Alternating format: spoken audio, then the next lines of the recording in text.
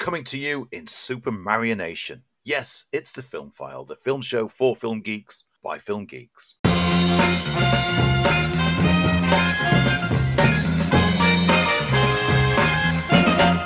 Hello and welcome. I'm Lee Ford. I'm Andy Meakin. And welcome to this week's glorious episode of the Film File. Yes, the film show for film geeks by film geeks hits its second week of 2023. And as ever, it's me and Andy. How are you, Andy? I'm a bit croaky, but I've popped some painkillers, so it shouldn't really affect the recording that much. But I've got me a drink to the side to keep myself hydrated. Hopefully, we're not going to be as bit, shall we say, wappy as we were last week. I think because we recorded late in the day, we were both of like that hyperactive mood last week, and it was a fun edit. I enjoyed the edit because I'd forgotten how many tangents we went off on and how bizarre the conversation got at times. And those who stick around for the little bits at the end of the outtakes will have just got a sample of some of the nonsense that we were spewing for no reason at all. I think it was that coming back. It's like the first day back excitement, at school, wasn't it? It was the giddiness of, you're showing your new haircut off and your best annual that you got at Christmas. It was almost that. I'm showing my new tash off this week. Yeah, it looks good. I meant to comment on the tash when I saw you the other day, and it's looking lockdown tash is back. Looking fine. I'm trying to think of which film character it reminded me of. Well, it was great at the staff party because we had the staff Christmas party this past week. I said that we were going to it when we were on last week's show. What a great night. Oh, good. It's basically a handlebar moustache. Yeah. When I was wearing this with a t-shirt, a Hawaiian shirt and my beanie hat, I looked like a bad undercover cop from a 1970s crime drama. You'd be the cop, though, who seemed to be working with the hero, but ultimately is on the wrong side of the law. I'll end up dying towards the end, but that's in order to thrust the hero in order to... Eckhart in Batman. That's me. Yeah. I'm Eckhart. But it was a great night. There was a really good turnout from all the team, and we'd booked the Boom Battle Bar, which is downstairs from where the cinema is. We got like 2 lanes of darts for ourselves for all night, which it's those virtual darts where there's loads of little mini games like Eliminator and stuff like that. So much fun. We had a couple of pool tables, but we also had, and this was where I spent up my whole night, the karaoke room to ourselves. Oh, really? I wish I could have come. I enjoy a good karaoke. I was supposed to go to that, not to your party, but to that venue. I was supposed to gate crash your party. I had that in my diary. Must gate crash. Didn't get around to it. Gate crash next year's instead. Yeah, I wouldn't mind doing the axe throwing. On the night, I could have actually done the axe throwing because I'm the only person who doesn't drink, and you can't do the axe throwing if you've had alcohol. But I was too busy belting out tune after tune after tune. No one wanted to go into the karaoke room until I just went, you know what, I'm gonna break in there and have a go. Went in there, did a rendition of Ice Ice Baby, which one of the guys recorded and then posted onto the team page. Within minutes, a flood of team members flooding in, all starting to like add things into the queue, and like, great night. It was such a good laugh. That thing, isn't it? It's that one person having to get the whole thing going before it jumps. Everyone jumps in. They need that little bit of that guy's doing it. Yeah, and I'll do it. So the boss the next day was like saying, "Oh yeah," everyone looked like they were having fun with karaoke, but it didn't start. Like, people didn't jump in there straight away, and he just said like, "Oh, it's one of those things that you need to have a few drinks in you before you get the courage to get up." And I was like, "Well, I think I've just completely disproven that, given I don't drink and I was the first person in there." So fun night. And a funny night. It's great being a non-drinker and watching people getting more and more gradually drunk is hilarious. Well, I don't get drunk anymore. I hardly drink. And that was a COVID thing for me, that after COVID, I completely lost the taste for alcohol. And I've never been a huge drinker at the best of times, but nowadays I just don't even like the taste of it. I had one member of the team who was convinced that my surname was McFarlane. Okay. And when I corrected them, went, "No, it's not," and said like, "It's Meakin." I got "Are you sure?" I was like, "Yeah, I'm pretty convinced what my name is." I had one other member of the team who kept calling me Steve. As we're in the karaoke room and I'm belting something else, like, "Go on, Steve, go on." I just turned around like, "Who the is Steve?" No idea what was going on, but that's a drunken night out, and it was just a great laugh. Good. I'm glad you enjoyed it. I've had a pretty quiet week. Back to rehearsing. I'm working on a screenplay at the moment, so that's taking up a lot of mindset. Trying to get my tax return done. Oh, I love doing. Oh, it's that tax time of year, isn't it? Oh yeah. But we look forward as ever to delivering the film file. And speaking of looking forward, yes, well, that was going to be the segue. Yeah. Looking forward, we asked last week as part of our Mastodon challenge, our new version of our Twitter challenge, see what we did, about what films are you looking forward to in 2023. And Andy and I have kind of mentioned some of the stuff. Got Ant-Man and Wasp, Quantumania. We've got Volume 3 of Guardians of the Galaxy, John Wick. So many. But you know what we want? What do you want? We've had a handful of responses. Ozzy at Mastodon World said, I'm vibrating with anticipation for Infinity Pool. Possessor was such an incredible film, and this one looks similarly insane and well-designed. Vibrating with anticipation. I like that. Missing the sequel to Searching is apparently coming out this year, which they expect to be awesome. And also, Wes Anderson's new film, Asteroid City, is coming too. It's going to be a good year. John, who's UK film nerd at mastodon.me.uk, Indiana Jones and the Dial of Destiny. After that trailer, my expectations are way too high. I did comments that's like,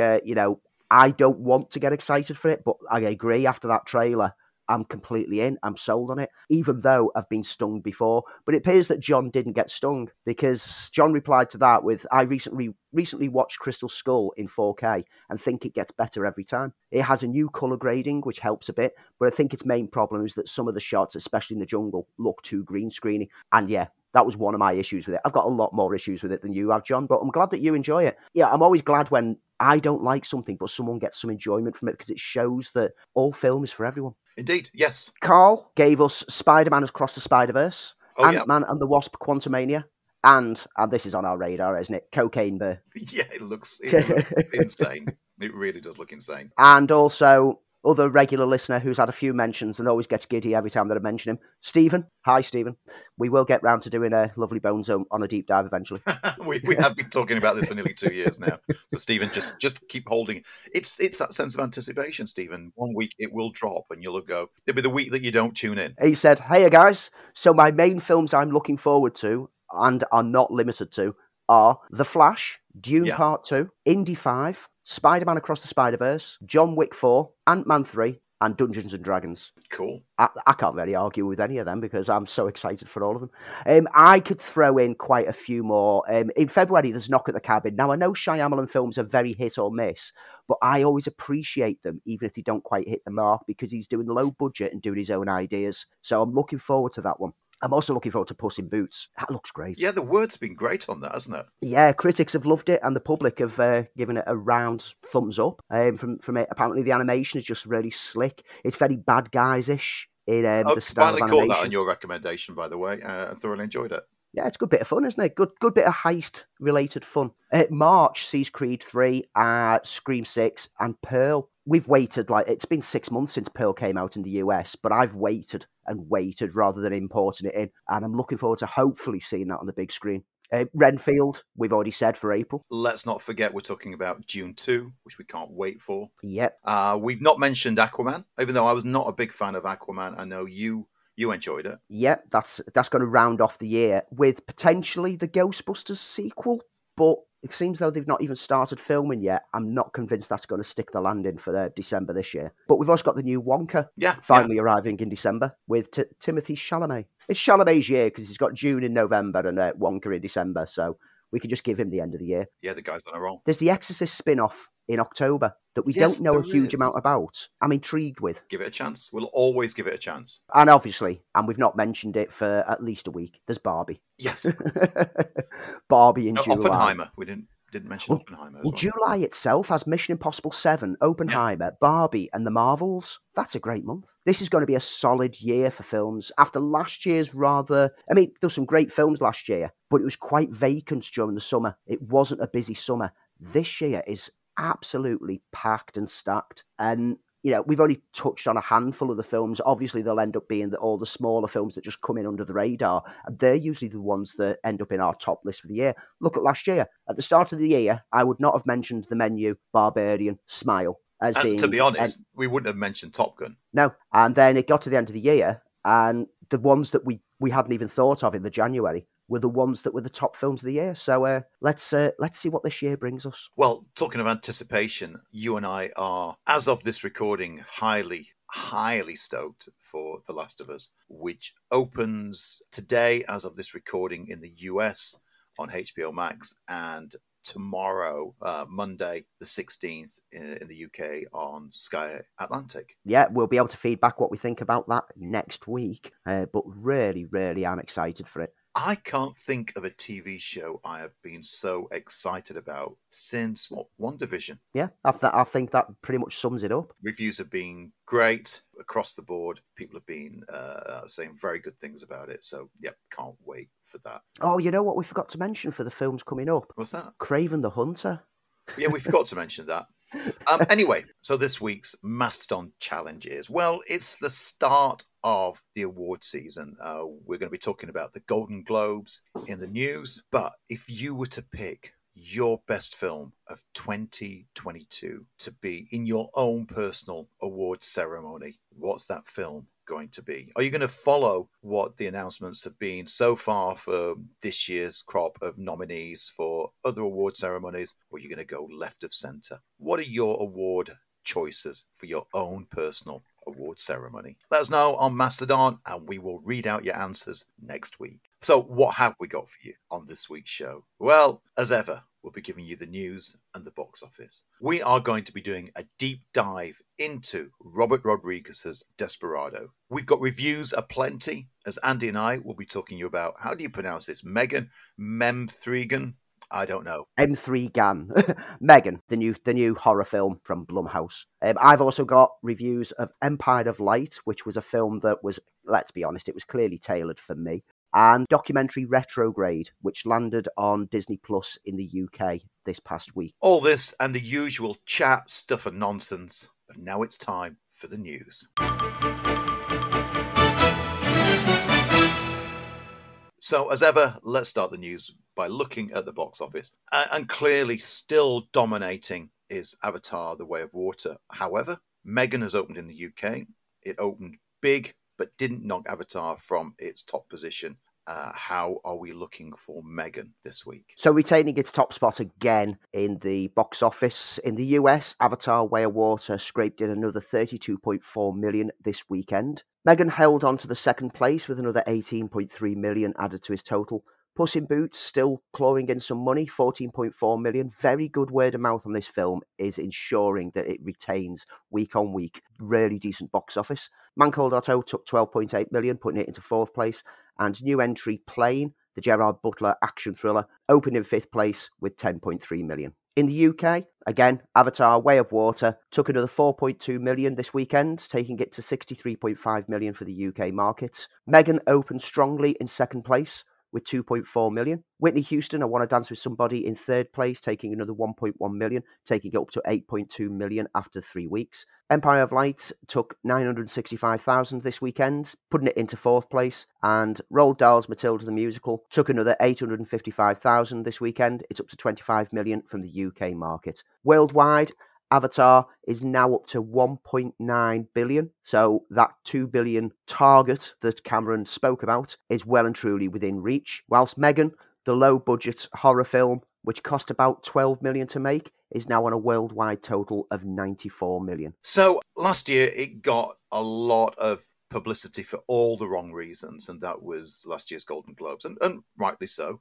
But this year, amends, have attempted to be made. I didn't get a chance to see it. Andy, fill me in on the winners, losers, and did the Golden Globes manage to redeem itself? I didn't get round to watching it myself. I've caught all the highlights and read through the list of winners and losers. From reports, it didn't pull back the viewing figures, but I do still think that the Globes, being that it's the first significant one of the award season, is important. And it's a shame to see that last year it caused so many problems and controversies that it kind of damaged and tainted it. But this year, it looks like a return to predictability, shall I say, for Golden Globes. Okay. Best motion picture drama. I mean, it was always going to be The Fabelmans. It had to be The Fabelmans. It does look great, but it looks like it's the pure awards friendly. It's all about the love of cinema and growing up, and because it's Steven Spielberg's early life in a fictionalized setting.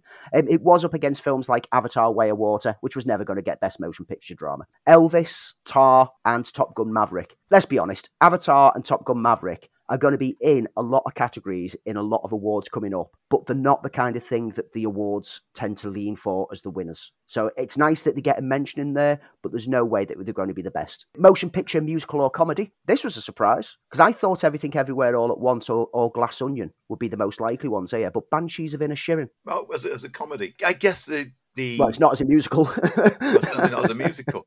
It's always kind of interesting how they categorize the films so they do win awards. They're always a little bit vague, aside with the Golden Globes. Yeah, Babylon and Triangle of Sadness were also in the running there. Babylon, which is clearly a please put us in as many categories as possible kind of film, hasn't quite struck well with audiences or critics in the US. We get to see it next week, hopefully. Looking forward to seeing it. I mean, for anything that's drawing that much attention, for the amount of controversy that's connected to it, then it's worth the time and worth the price of admission just to find out what that is. And we're huge fans of the director. Absolutely. Director for motion picture, again, Spielberg with The Fabelmans, of course. It was a shoo-in.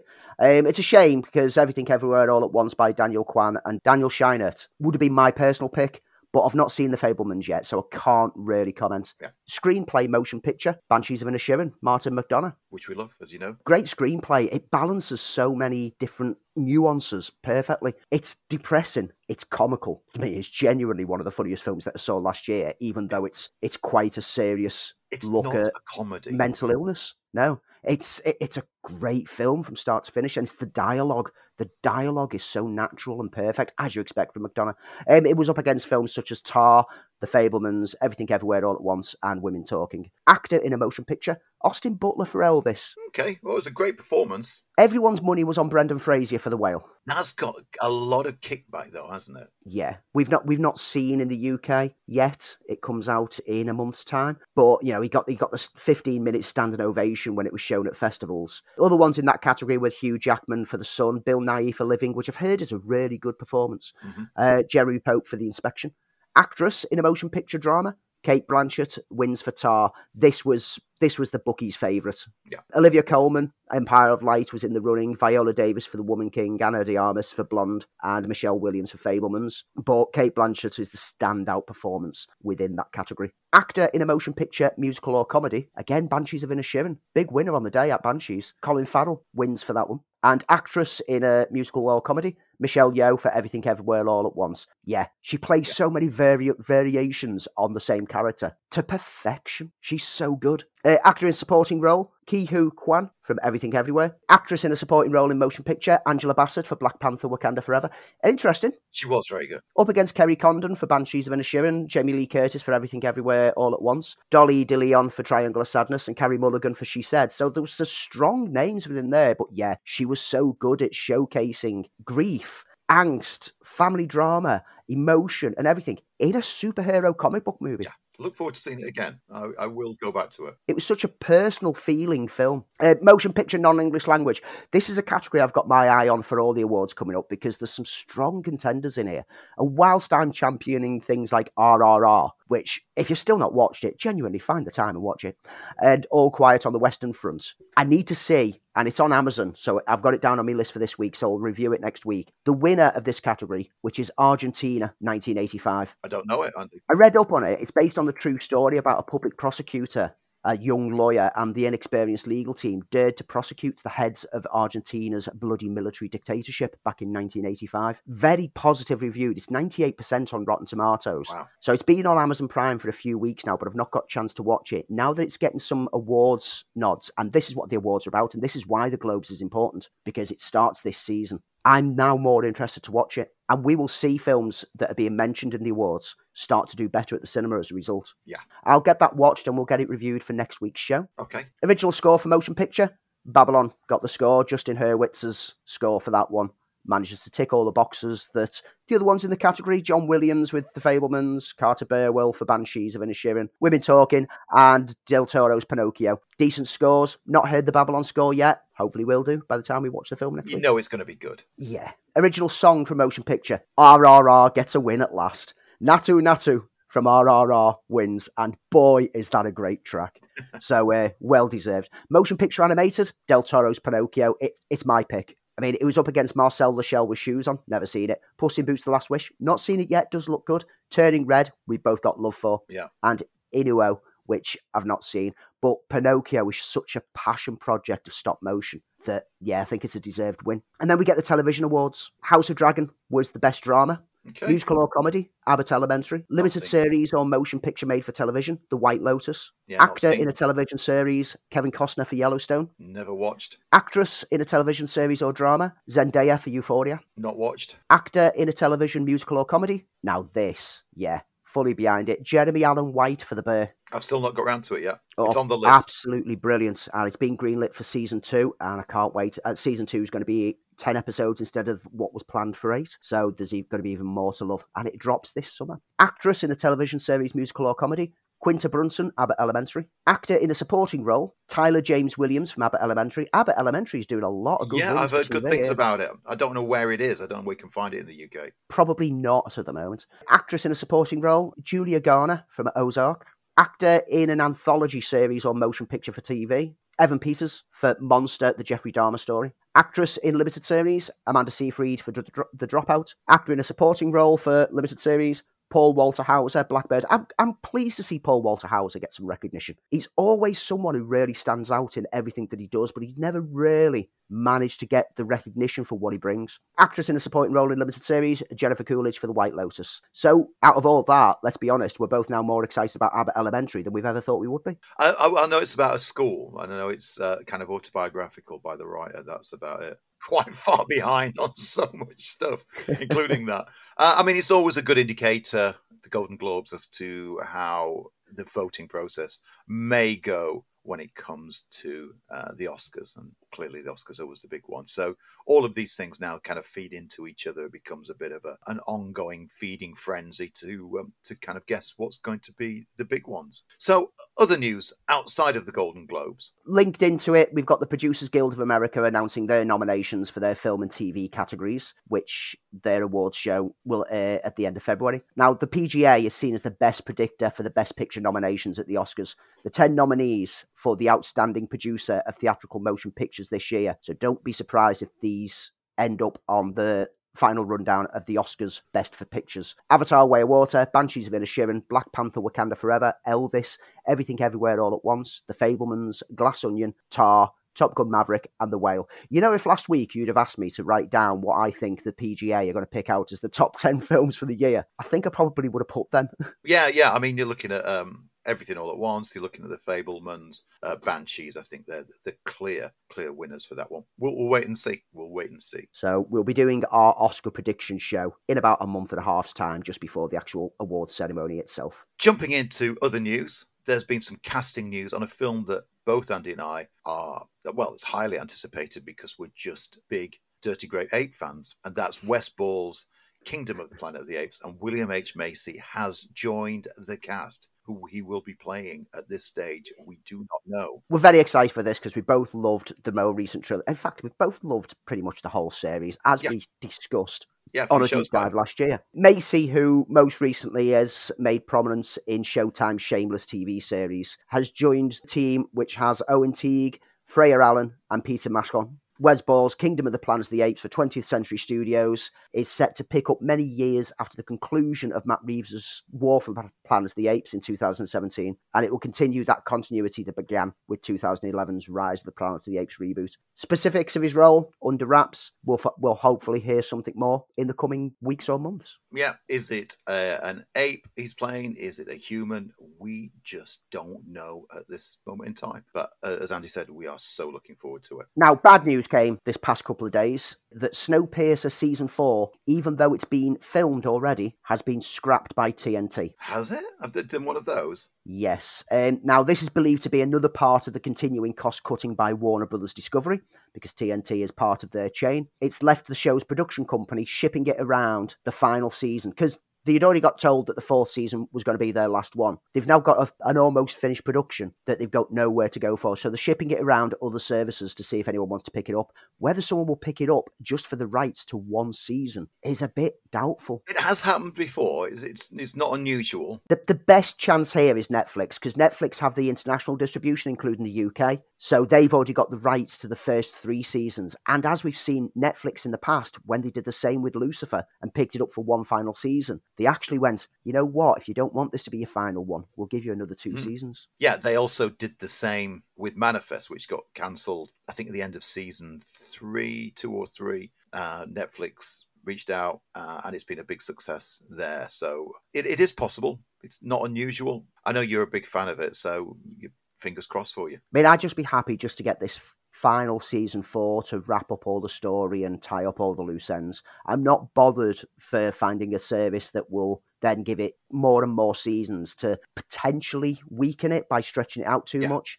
It feels like it only needs one more season. So hopefully, come on Netflix, come to the rescue, do a good deed, let us have season 4 of Snowpiercer. Ezra Miller has pleaded guilty to misdemeanor unlawful trespass in the Vermont burglary case on Friday. Miller's accepted a plea deal to avoid jail time and has to pay a $500 fine and face 1 year of probation. And part of the plea deal, 30-year-old Miller agrees to 41 conditions, which include things such as no drinking, random drug tests, and a commitment to continue seeking mental health treatment. Let's hope that gives them the opportunity to straighten out their lives, because they're a talented individual who deserves success, but keep doing ridiculous things in their private life. The thing which gets me, all the people who've turned on them and are saying they should get cancelled and never let them work again. Did these people feel the same way about Oliver Reed's behaviours through alcoholism? Or any rock stars that have had drug and drink problems and done crazy escapades? No one doubles down on must cancel them. Well, it's to do with the superhero stuff, isn't it, at the end of the day? Let's be honest. That's it. It's the geek culture brings out the worst in people. Miller shows such great potential on screen, right from early roles. And it'd be a shame for someone's career to be absolutely destroyed because of a problem with depression and alcoholism. So hopefully this will turn their life around. Let's see. We still don't know yet whether Miller's interpretation of The Flash will see any success after the next film or whether that'll be the end of it. But we do know that Warner Brothers' doors are now slightly ajar. I'm not going to say open. I'm going to say slightly ajar with the chain on the latch. So in similar kind of news, Rick and Morty co-creator Justin Roiland is apparently facing felony domestic violence charges, but it's not all what it seems.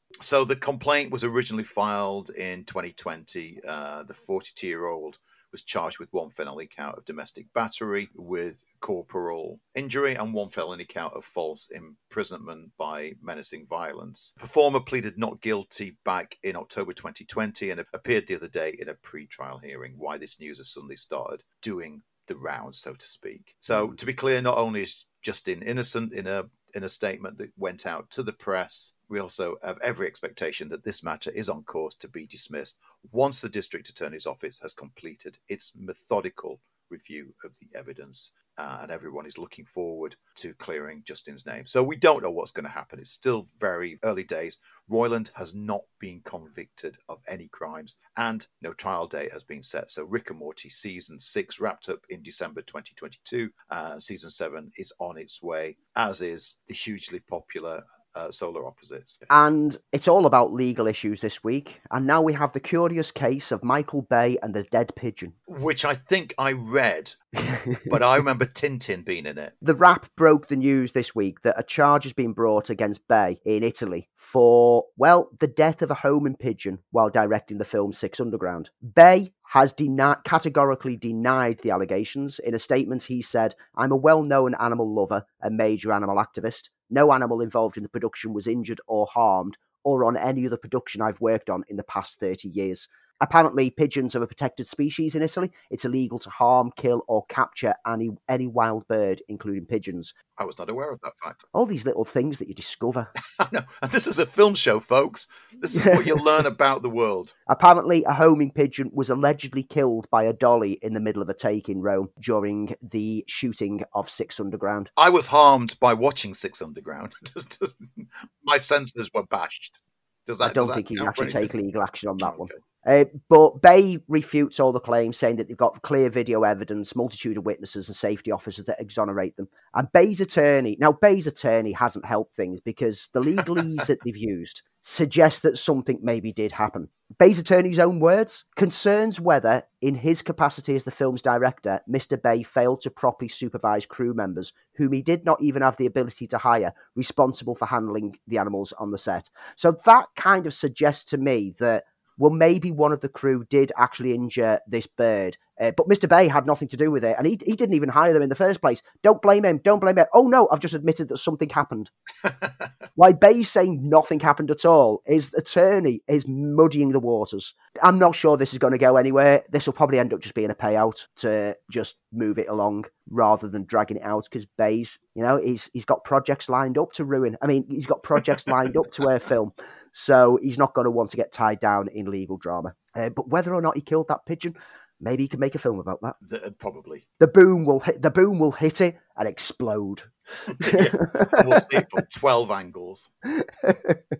You and I are both big fans of Shane Black. We've talked about Shane Black's work a bunch of times here on the show, and he is now moving, as a lot of people seem to be, into television. He's teaming up with Greg Nicotero, who you'll know as one of the leading lights of The Walking Dead. And the pair are going to work with Brian Werton to develop a series based on John R. Maxim's Paul Bannerman novels. Now, I know nothing about the Paul Bannerman novels, but it sounds right up Shane Black's street. I've heard of these novels before now and never got round to reading them, so I'm now adding them onto my Audible playlist just to get a bit more depth into there. It's basically a load of government contracted agents who decide to retire in a small town and take regular day jobs to just try to be normal people, but they end up being hunted down by other operatives who don't want them potentially disclosing any internal trade secrets. I mean, it sounds like The Prisoner meets Man from U.N.C.L.E. Yeah, meets Lethal Weapon.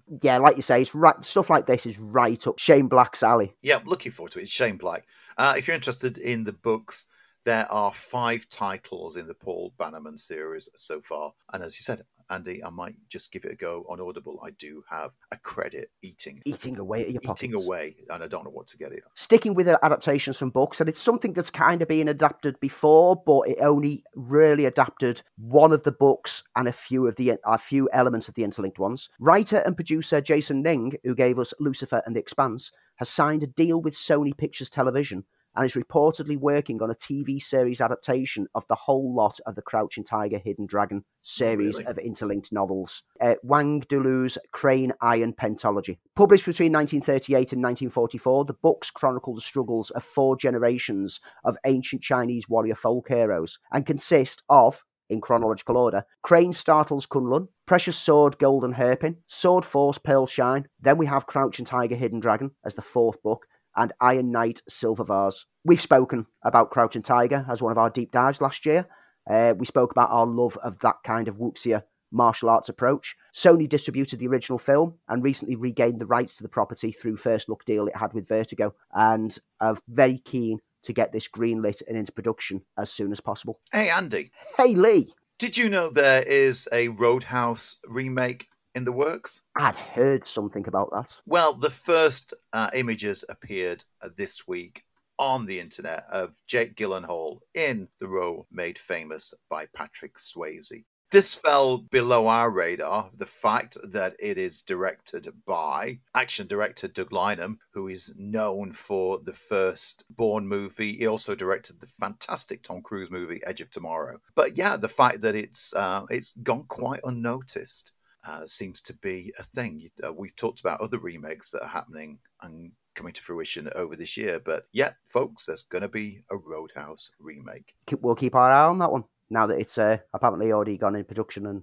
it's out there shooting. Being filmed behind our back. How dare they not tell us? Ant-Man and the Wasp Quantumania trailer. Oh yes, you were trying not to see it, if I remember correctly, and then you gave in, and there it was in all of its glory. What did you think? Man, there's so much in that trailer. I didn't want to watch the trailer because I'm already in on this film anyway, and the tease trailer that we've already had was enough for me. Yeah. But within a few hours of it landing and me saying, I don't need to watch this, there's images of it popping up on my feeds on social media. And it's like, well, I may as well watch it because anything that could be spoilerific in there is going to be in my line of vision anyway. Now, I have confidence in Feige and the gang in putting trailers together that there's nothing in there that is actually integral to the story. They're masters of subterfuge. We know that. They are. Yeah, it looks great. And the Marvel Studios VP of Production and Development, Stephen Broussard, says that it's far more than just an Ant-Man film on a bigger scale. And I can kind of see that. This is the start of Phase 5 of the MCU. And this is the full introduction of Kang the Conqueror, who's going to be a rather unique and very different villain than what Thanos was over this phase. It looks absolutely visually jaw-dropping, but also packed with so much. That trailer alone is one that I feel that I could just pause it at multiple points and be pointing out loads of things in a fanboyish kind of nerdish way. It's like, oh, that's that. That's referencing that. It looks so jam-packed. I just hope that it doesn't feel bloated. I can't tell you what I think the story is, other than we know they go into the quantum realm and it looks accidental. But as you said, there's so much subterfuge. I've seen online people saying this is the end of Scott Lang. Who knows? But Broussard is also comparing this film to films such as Captain America, The Winter Soldier, in which you saw the fall of S.H.I.E.L.D. And in his words, it felt like the entirety of the MCU turned on that. Captain America Civil War was another film where you saw the heroes divided into camps and battle lines being drawn. It felt like the future of the MCU was going to be defined by the action of that film. We really like the idea of making this Ant-Man film as important and integral to the MCU going forward. Because the Ant-Man films have kind of been disposable. They've been light. They've been fun, but they've not felt like they're an essential part of the MCU. But they now want Ant-Man to feel like what happens in his world impacts the MCU overall. But we'll wait and see. We've got a month to wait.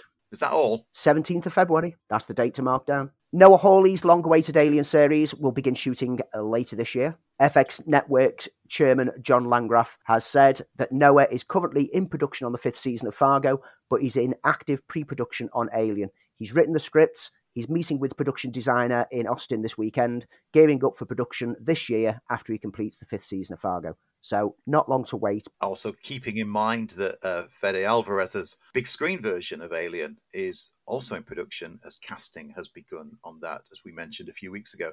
And starting filming this week is Agatha, Coven of Chaos. Over at Marvel, directors and supporting cast have been revealed when we get to see this show, a spin-off from WandaVision. I'm guessing either later this year or early next year. But we do know that Catherine Hahn is returning. Oh, yes. Of course. I mean, it wouldn't be Agatha without Catherine Hahn coming back and delighting us. Paramount Plus has also handed out an 8-episode straight-to-series order for a TV series based on the Dungeons & Dragons tabletop game. Yes, the same Dungeons & Dragons that has got a movie coming out in just under 2 months is also getting a TV series with filmmaker Rawson Marshall Thurber, who penned Red Notice, penning the pilot script and set to direct the first episode. The plan is to slowly build up a whole Dungeons & Dragons connected universe, spanning multiple scripted and unscripted shows. Unscripted shows interests me. Yeah. Does that mean we're just going to get like a filming of people playing an actual Dungeons & Dragons game that's around the table? We might be thinking too much into it. No, I'd watch that. I genuinely watched that. I've seen a few of them over the years. I mean, Will Wheaton with his tabletop, he did a few role-playing episodes, and I found it interesting to see people playing games the same way that I play them. Right. But I'm a huge Dungeons & Dragons fan. I'm in for this. More D&D on the screen, big and small. I'm all over it. And let's just finish off just by mentioning that we said last week when we were talking about Avatar that the sequels could be much cheaper. Turns out we were right. Yeah, we're about to be. We're good at this now. Appearing on a podcast this week, Cameron has basically said that the films could get less expensive to produce because plenty of costs which were sunk into the first film can be repurposed not just for the rest of the sequels, but for other films for Disney and 20th Century Studios. If we develop something for Avatar, usually that's in the form of an asset like a creature or a setting that exists digitally. So it sits on the server.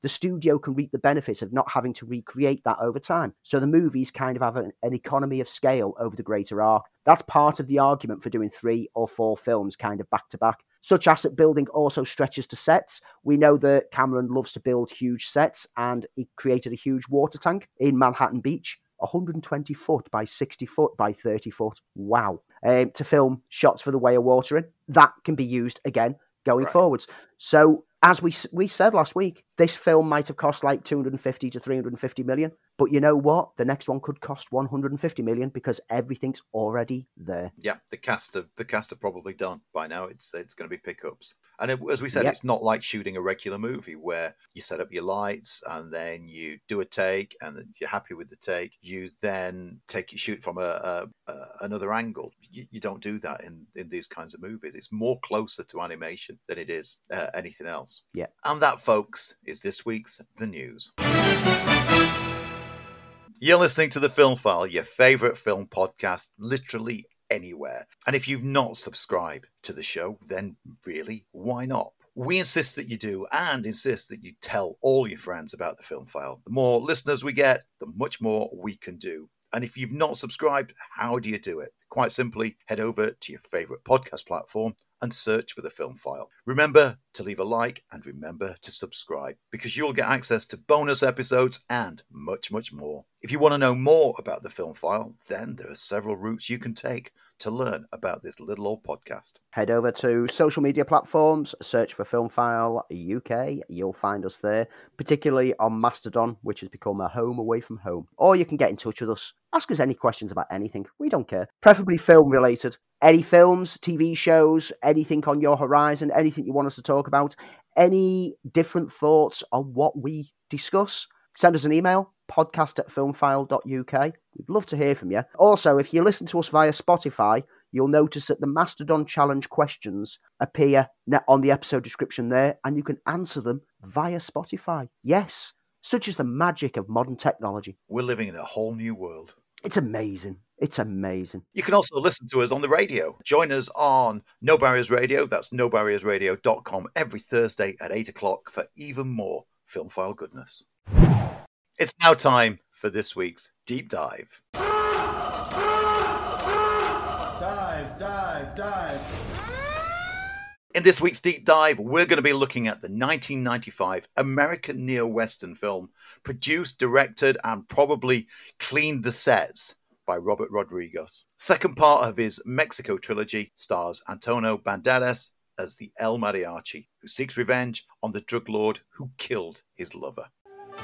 They called him a loner. I know who you are. Really? You kill drug dealers. They killed the woman I loved. They ruined my life. They called him a myth. You've heard stories of that man that carries a guitar case full of weapons. Find him and kill him. I hope you don't think you can take someone like Ucho all by yourself. Really?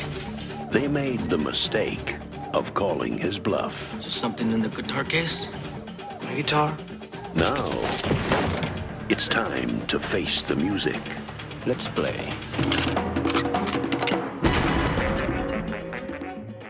Whilst this was initially planned just as a look at Desperado, you can't talk about that film without mentioning El Mariachi, as the pair are intrinsically linked. Originally intended for the Mexican home video market, El Mariachi's production was only $7,225, but it was liked so much by studio execs for Columbia that they then channeled a further $200,000 to transfer the print to film, remix the sound, and polish up the end result before marketing and releasing it. And it took $2 million at the box office, making a name for the up-and-comer Rodriguez, which the director famously revealed where he got the money to fund that initial $7,225. He sold his body to science. El Mariachi was one of those films that entered into legend because the way that it was funded, secondly, that it was shot basically as a piece of guerrilla filmmaking with a mainly amateur cast in the northern Mexican border town of Ciudad Jacuna in Coahuila. The success of the film led Rodriguez to create two other sequels,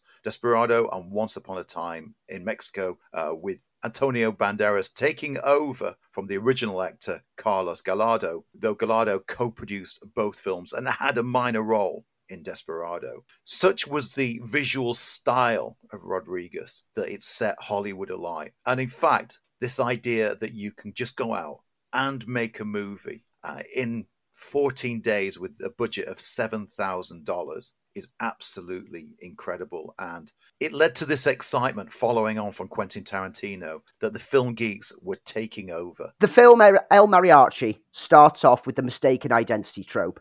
A ruthless criminal carries his weapons in a guitar case, resulting in a travelling mariachi becoming targeted by local gangs who think that he's this killer. And he gets embroiled in underworld bosses trying to have him assassinated. And it leads to a tragic loss of the woman that he loves at the end of the film. And Desperado then picks up to then have this mariachi, who's now turned into a notorious killer, and his reputation precedes him, thanks to the character of Buscemi, played by Steve Buscemi, who goes ahead of him to each town to tell how the previous town that he's just run from, this biggest Mexican that was always casting shadows, was killing everyone and massacring people left, right, and centre. So the reputation is building up this fear of the mariachi coming through. But he is quite handy with a gun, as it turns out, although not as menacing as Buscemi's own embellishments would suggest. But now he's on a revenge streak because he wants to get back to find Buccio and take him out. And it's that basic plotline that just allows Rodriguez to use as a guerrilla filmmaking with, again, a low budget. It was $7 million to make Desperado, and this is a film that looks like, at least for the time, a $30 million budget film, because Rodriguez, and every one of his DVDs, he's had like a guerrilla filmmaking masterclass section on there. He always finds ways to cut costs. I mean, you look at Eddie Rodriguez film, it usually has shot, chopped and scored by Robert Rodriguez because he does everything himself. He doesn't hire full crews. A lot of the cast who are involved in the film will help with crew-related projects. I mean, on El Mariachi, he had 0 film crew. He didn't hire anyone as crew. It was literally all the actors were helping with everything, setups, lighting. The lighting in El Mariachi, he used 200-watt desk lamps instead of professional lighting. And yet he makes them look good. He's got a way of using low budgets. If anything, Rodriguez over the years, as his budgets have got higher, that's when his films have got weaker, in my opinion. And I think Desperado, for me, is the pinnacle of what he can deliver with a low budget. He's got an incredible kinetic visual flair. And as you said, based on the necessity to however you're going to get the shot done, he will figure out a way to make that action sequence work without grandiose effects work. I mean, even in his other work, like Spy Kids, he built studios in Mexico to keep the cost down. He always figured out a way of trying to do it as cheaply as possible. Yep. There's not much in the way of story to this. There's lots and lots of amazing action sequence, but I think why the film worked as well as it did was Antonio Banderas, and he just proved to be such a charismatic lead. And this is quite early on in Banderas' foray into American filmmaking, and this is, I think, one of those times, probably for me, this and Zorro, which capture his charm absolutely perfectly. This film placed him on the Western audience's map completely. He's got a cool charisma, but he also plays the tortured aspect of the musician turned killer. He doesn't want to kill. He really wants, music is his true passion, his true love, but he's been thrust into this. Buscemi actually says to him at one point, you need to get out because this will become all that you get. Once you've killed him, what then? You'll then move on to other killings. And he plays that tortured angst really well, and coupled with the rather sizzling Salma Hayek, who really made a mark on the screen. Outing, wasn't it? Yeah. The two of them, alongside the stylized action that Rodriguez had honed, makes for a film that looks cool throughout. At least until that moment that you realise that Rodriguez only had 3 or 4 stuntmen, and then you start to notice the same person being killed multiple times in each scene. Kind of breaks the illusion slightly, but you know what? I'll let him off with it because it kept the budget down. It's great because there's one of the bar killing scenes, the same stuntman, you see him wearing a baseball cap with a plaid shirt, and he gets killed. Then all of a sudden he's just got a T-shirt on and he's got a moustache and he gets killed. And it's like, either he's got loads of brothers or there's some cost cutting going on here. But it doesn't stop the enjoyment. Instead, it adds another sense of tropish fun, because that's the thing is, you know how I've got that card game, the Tropes of Films, movie tropes card game, that you could just deal out decks. Guaranteed, if you deal out the action deck in random things, you'll score a perfect 10 out of 10. Every time you watch these films, because they are just playing on every trope and every cliche of the action genre. You've got the coolly walking away from explosions in slow motion. You've got over-the-top weaponry. You've got weaponry in guitar cases. You've got the particularly silly one when he's joined by his 2 old friends and one of them has a rocket launcher in a guitar case. But it's a lightweight action fest where style is higher than substance, and I love it.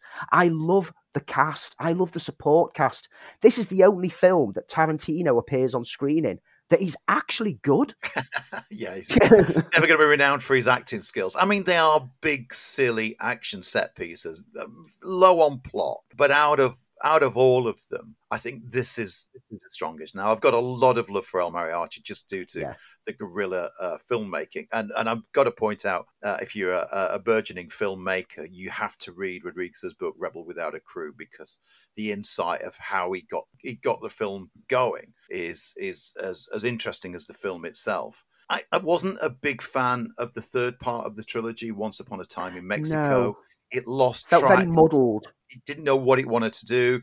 Clearly, there was more money on offer, and Johnny Depp's in it, and Johnny Depp's all over the place in this, but I don't think that's down to him. I think it's down to the fact that the entire script is completely all over the place. But for me, this is Rodrigo at his best, and this and From Dusk Till Dawn are showing Robert Rodriguez doing what he does best. Kinetic action sequences, flashy ideas that he somehow manages to not only visualize but put before a lens. And I think that is his strength. And as you mentioned or alluded to earlier, Andy, once he started getting into bigger budget stuff, we started to lose that flair that made it work so much. We also need to mention with this film that even though he popped up on a few acting roles before this was the film that really brought Rodriguez's second cousin, Danny Trejo, to audiences' attention. Yes, of course.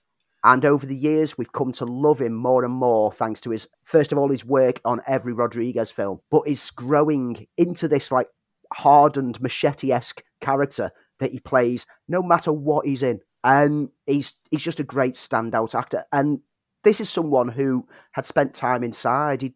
He had quite a criminal past. So it's great to see someone manage to redeem themselves and become something a bit more than what they used to be through, a second cousin saying, do you want to be in my film? And throw some knives around in a silent way. Danny Trejo steals, for the very short time he's in this film, everyone remembers him. And he's only on screen for about 3 minutes in total. And of course, he went on to play Machete in 2 films based on the idea of the Grindhouse that he did with Tarantino. He's had an interesting career, Robert Rodriguez. I quite like The Faculty. Couldn't get into any of the Spy Kids films, but they weren't aimed at me. Of course, I think one of the pinnacles of his work was Sin City. You talked about Attila Battle Angel, but there's not been much that's shown that spark for action throughout all of the films he's done. He's apparently in production with a new film called Hypnotic. I would like to see Rodriguez get back to his roots and deliver something with the energy, and of course he's much older now, but with the energy that he did in some of his earlier films where you felt he was taking chances. I mean, I thought he took chances with Sin City which changed sort of comic book filmmaking to a huge degree. We have got to look forward to, if we're still alive though, Robert Rodriguez's 100 Years with John Malkovich, which releases on November the 18th, 2115. So if we're all around at that point, we can watch it. This is his experimental film, advertised with the tagline, The Movie You Will Never See, which is a short film that,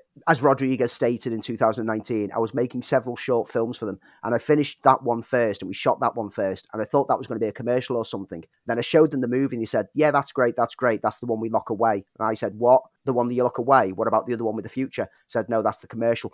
Genuinely, a film that is finished, it's ready, and it's not getting released until 2115. It's part of the 100 years. Okay. Well, I will have to put it. You can't get more experimental than that, can you? No.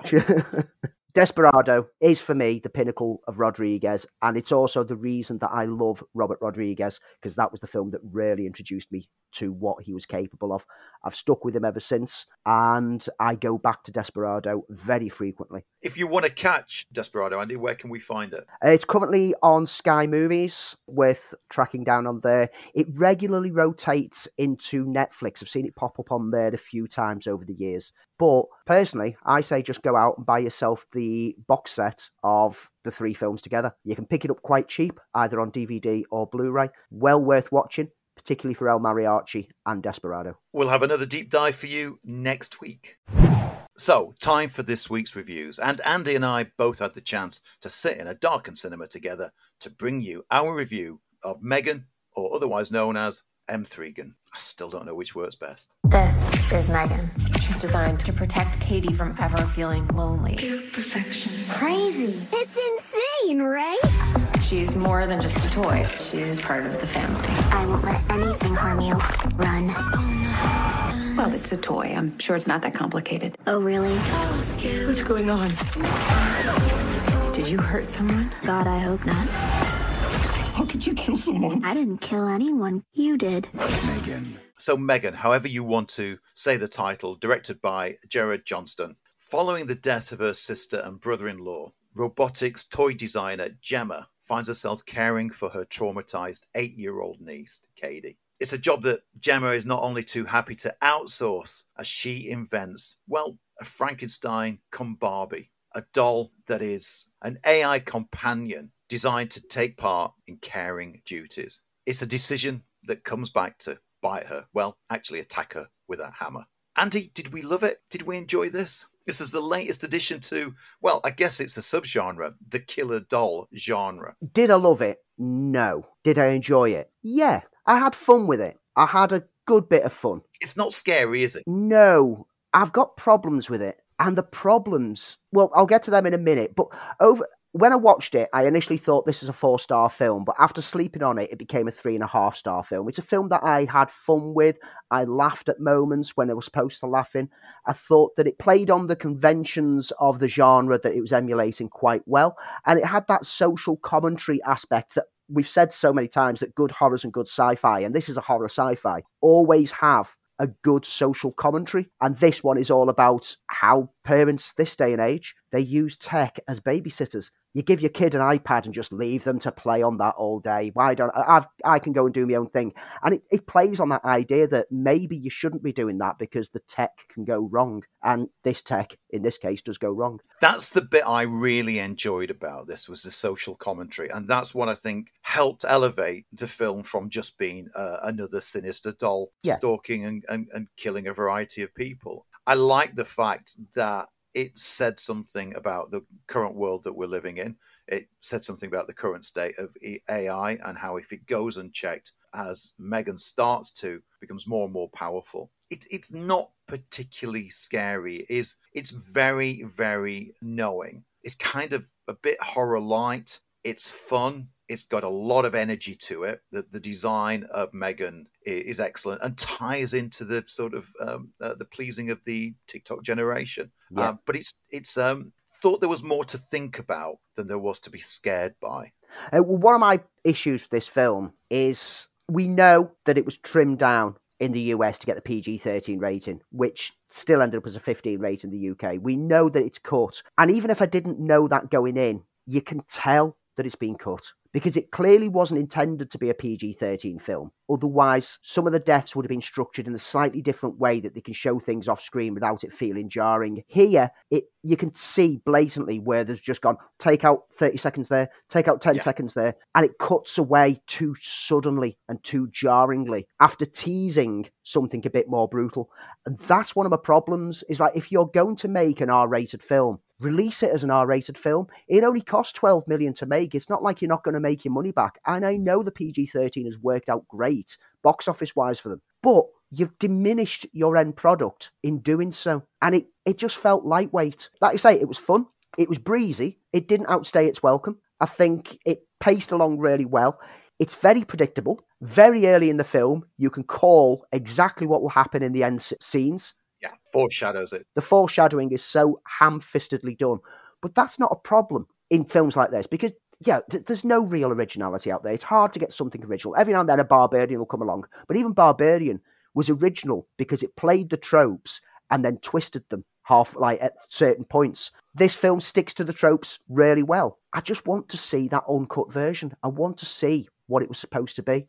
Yep. I also have a slight problem with some of the writing. We are informed early on that the skeleton structure of the Megan unit is titanium. Now, titanium weighs 3 times that of bone material. So a titanium skeleton will be extremely heavy. We're talking like 240 to 250 kilos. And yet, a young boy manages to pick her up like a rag doll and run with her through a forest. No way. No way. Don't go saying something's titanium unless you've actually researched it, because that just bugs geeks like me. I think you've got to point out the performances are really good. Yes. Violet McCraw, who plays Katie, the recently orphaned niece of Gemma, played by Alison Williams, is quite rightly unlikable for the most parts of the film, who only bonds with her robot best friend Megan. But I did think Alison Williams, who you remember from Get Out, did that awkward job of being not only Frankenstein creator, but also she was a geek. There were aspects within the script where I kind of recognized things that she was talking about, especially when she talks about collectibles and things like that. The design of Megan is very, very strong, partly played by an actress for sort of long shots and moving shots, but the close-ups are all animatronics, and that kind of works in its favor. And it gives a sort of Megan's eye rolls and quick asides that little bit much more kind of malevolence to them than if it had all been sort of CGI, for instance. Generally, there's not much to dislike about it. It's silly. It fits into the mold of a killer creepy doll quite well. But just like you, Andy, I'd like to have seen the scary version, because this isn't scary. And of course, this film has entered into sort of fable by the sort of the pickup on the TikTok dance sequence, for instance, and the way that has created a life of its own for Megan. It's not very often that I agree with one certain critic from The Guardian, but I'm not going to name him because I think it's unfair to name him. But when it was referred to in their review as a cheekily enjoyable chiller, I thought to myself, yeah, I think that pretty much sums it up. Yeah. It's fun. I do think that with how it looks on the screen at the moment, I think they probably could have got away with a 12A, to be honest with you, on the BBFC rating. I think this is one of those films that, because it had been trimmed down to make it a more family-friendly for the US, I think this is one of those films that shows that the BBFC, maybe on their next review of what their ratings things are, they could be a little bit more lenient on these kind of horrors. Had it been the uncut version, yes, obviously a higher rating would be needed. But on this, when it comes out on home release, any of your kids who are under 18, under 15, who you think, you know what, they quite like horrors and quite like scary movies, let them watch this. It's a good bit of fun. I'm sure there will be a release somewhere down the line of the much bloodier cut. Yes. Andy, what else have you got for us? On the same day that I watched Megan, I started my day with the film that I've been looking forward to immersing myself into for a while, and that is Empire of Light. Look around you. This whole place is for people who want to escape. The world is changing. Wow. It really was beautiful. It still is. You can't just give up. Don't let them tell you what you can or can't do. Here's to the future. Here's to getting back up. Happy New Year! And here's to coming home. Empire of Light. Focusing on the lives of those who work within a cinema in 1980, particularly Hilary, played by Olivia Colman, a duty manager who struggles with mental health issues, and her connection to new employee Stephen, played by Michael Ward, a black British young man who's trying to find his place in life. Sam Mendes' latest offering is a poignant tribute to the majesty of cinema and the lives of those who inhabit it. Having spent over 2 decades working within the cinema industry, it is clear to see that this is a film that was made for people like me. Right from the early moments with the cinema team going about their day-to-day routines, discussing things they found in screens, and generally getting on with things, I was captivated. Seeing a lot of familiarity and some genuine truths which I could relate to made it easy for me to connect with each and every one of the personalities on screen. Therefore, once the film got to the meat of the tale, covering issues such as mental illness, racism, and a love that pushes on despite the issues that threaten it, it was easy for me to get caught up. Of course, having such solid central performances from Coleman and Ward certainly helps, and having it all so meticulously framed and planned as we've come to adore from cinematographer Roger Deakins is just icing on the cake.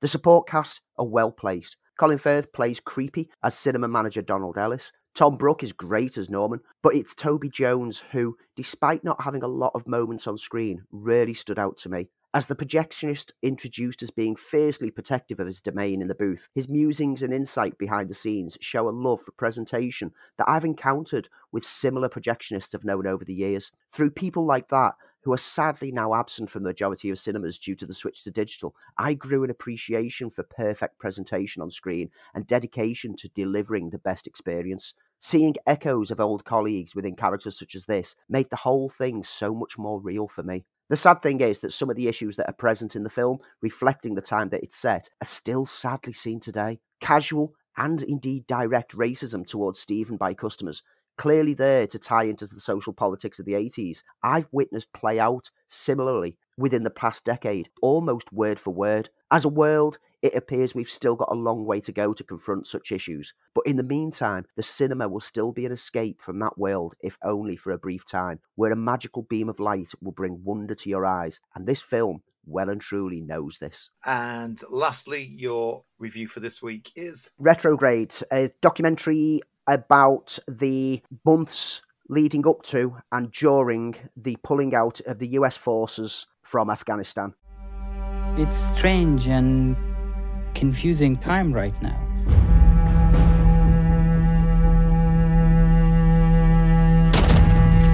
The Americans trained me, and after being committed for so many years, I just don't believe that the Americans are going to retrograde and leave the country.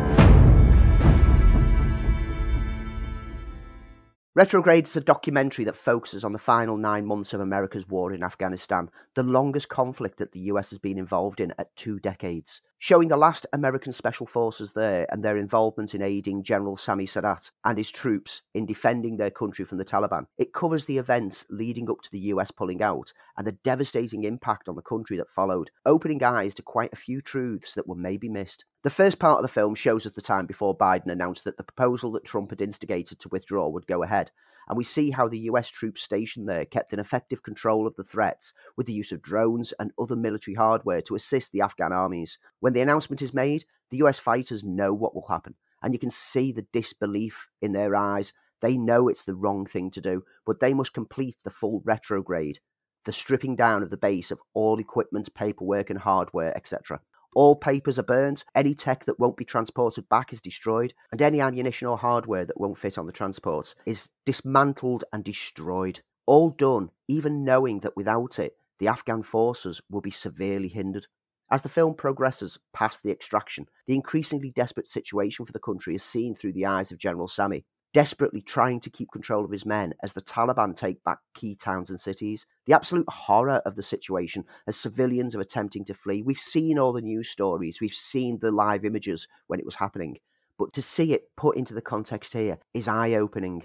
As we witness it, the film leaves no doubt that the events that transpired would never have played out that way had the US remained. Retrograde is a powerful and intense look at consequences, whilst also being a rather intimate look at the relationships that build between comrades in arms over the years and what the loss of that relationship really means. I think you've certainly sold me on that one, Andy. It as you said, it looks incredibly powerful, and I saw it come up a couple of times and was kind of wondering what it was about, but now I know that I'm much more intrigued to see that. So those are reviews. I'm guessing next week, Andy, we're going to be talking about The Last of Us. But what else can we look forward to hitting our screens, whether it's the big one or the home one this week? Big screen will see Babylon finally arrive, so I'm intending to bring that to the show next week. Now TV and Sky brings us Alice, which sees Keke Palmer play Alice, who yearns for freedom as an enslaved person on a rural Georgia plantation under its brutal and disturbed owner, Paul, played by Johnny Lee Miller. After a violent clash with Paul, she flees through the neighbourhood woods, and this is where things twist around. Sounds like it's set in the 1800s? The year it's set in is 1973, and she's been kept unaware that bondage and slavery had completely been abolished. No, that sounds intriguing. Looks very fascinating. Netflix, Youngie, a new sci-fi action drama from Hellbound director Yun Sang-ho. And on Disney Plus, we've got The Territory, and I've just reviewed it. Get Retrograde watched while it's on Disney Plus. And that's about it for this week's Film File. But of course, before we go, we've got to give you our neat things. And if you're a regular listener, you know it's stuff that's excited us, we've enjoyed in some way, and that we want to share with you. And Andy, as ever, starts off with his neat thing.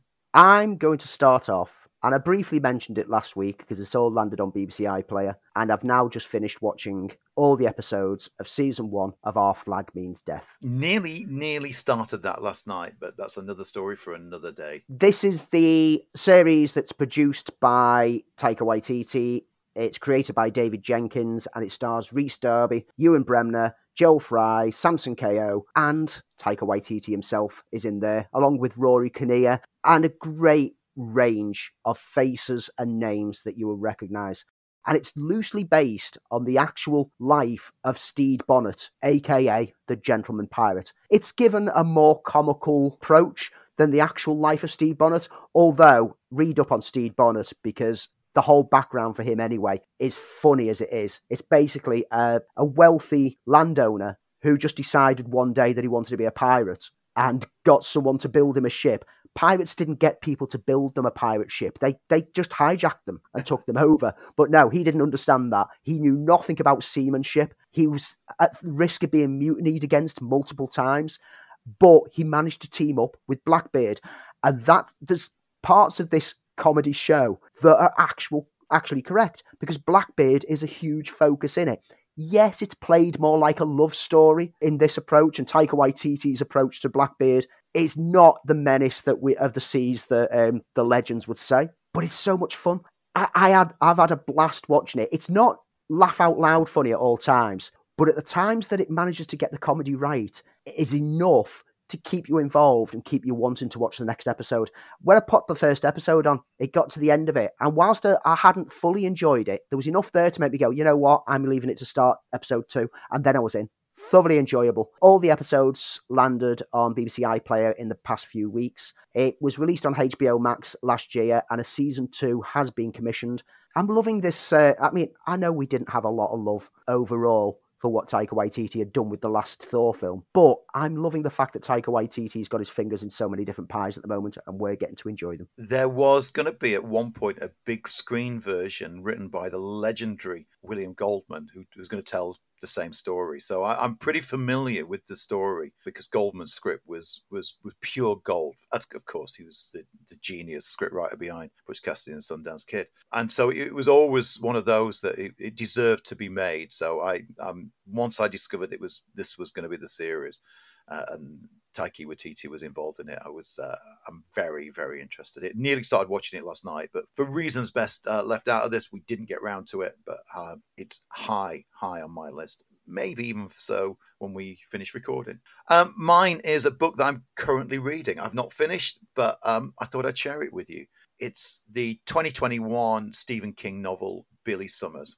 Now, started reading this and it wasn't landing for me. And then something happens about a third of the way into the book, and I'm suddenly in. This is not one of Stephen King's supernatural stories. This is crime fiction, which he also does really, really well, and he's undervalued for his crime fiction. Billy Summers is the anti-hero of this. He's a complex individual who is an assassin for hire, doing as what many assassins for hire do, the last job. He's a complex character. He's a good guy who's doing a bad job. As a killer for hire, he's brought into a small town where he has to go undercover until he gets to assassinate his mark. And in doing so, he goes undercover in a very Stephen King way. He becomes a writer. And so there's lots of talk about what the writing journey is and how, as a writer, that you dig deep into your own life and expunge the ghosts and the demons that follow you. And King's done this with his own addiction issues in many of his books. And that's, for me, where the book has suddenly become interesting. As I said, I've not finished it. It's compelling. I don't know where it's going to go. I can guess that it's going to get bloody, but it's just great to read something that is so tightly wound that shows you a very different take on sort of the lone wolf assassin. Great book, bound to become adapted in some ways into, as Stephen King's books always do. J.J. Abrams is on board to produce a limited series of it. But if you get a chance, read the book. It's well worth it, as most Stephen King usually is. And that, folks, well, that's us for this week. We're done. And of course, we'll be back for more next week. Andy, any plans for the upcoming week? As it's awards season, I'm starting to get ready for the Oscars. You know, I like to watch as many of the Oscar-nominated films as I can, so I've already started that process.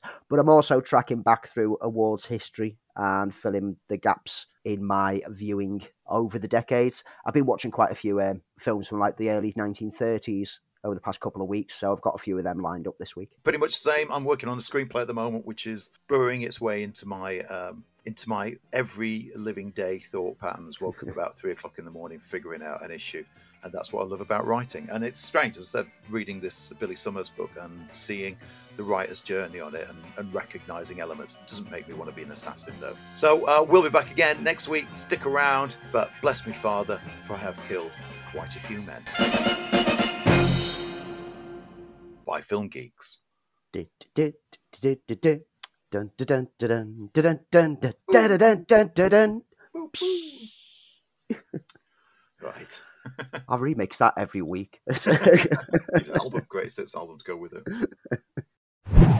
We didn't. I've got turned into William Shatner then. We didn't know what was going on. We knew nothing. Okay. This fell. Get down to Mikey's Fish and Chip Shop. Just tell them that the Film File sent you. Yes, the Film File, the film show for Cod Freaks. For Cod Freaks. By Cod Freaks. Head round to Panjab's Indian restaurant. Only 5 minutes from this theatre. Yeah. No matter where you are in the country, the time portal takes you there. And now slot in the key order advert. Yeah. It's too orangey for crows. It's just for me and my dog. I'll be your dog. Whoop, whoop, whoop, whoop, whoop, whoop, whoop. There you go. There's a Mastodon challenge.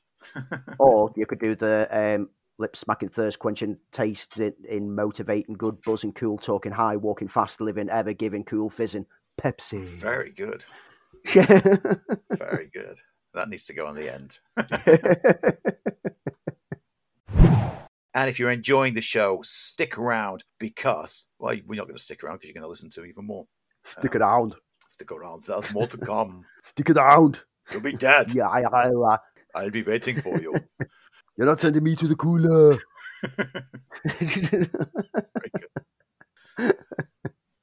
This is the offcuts. We're longer offcuts than here's a show this week.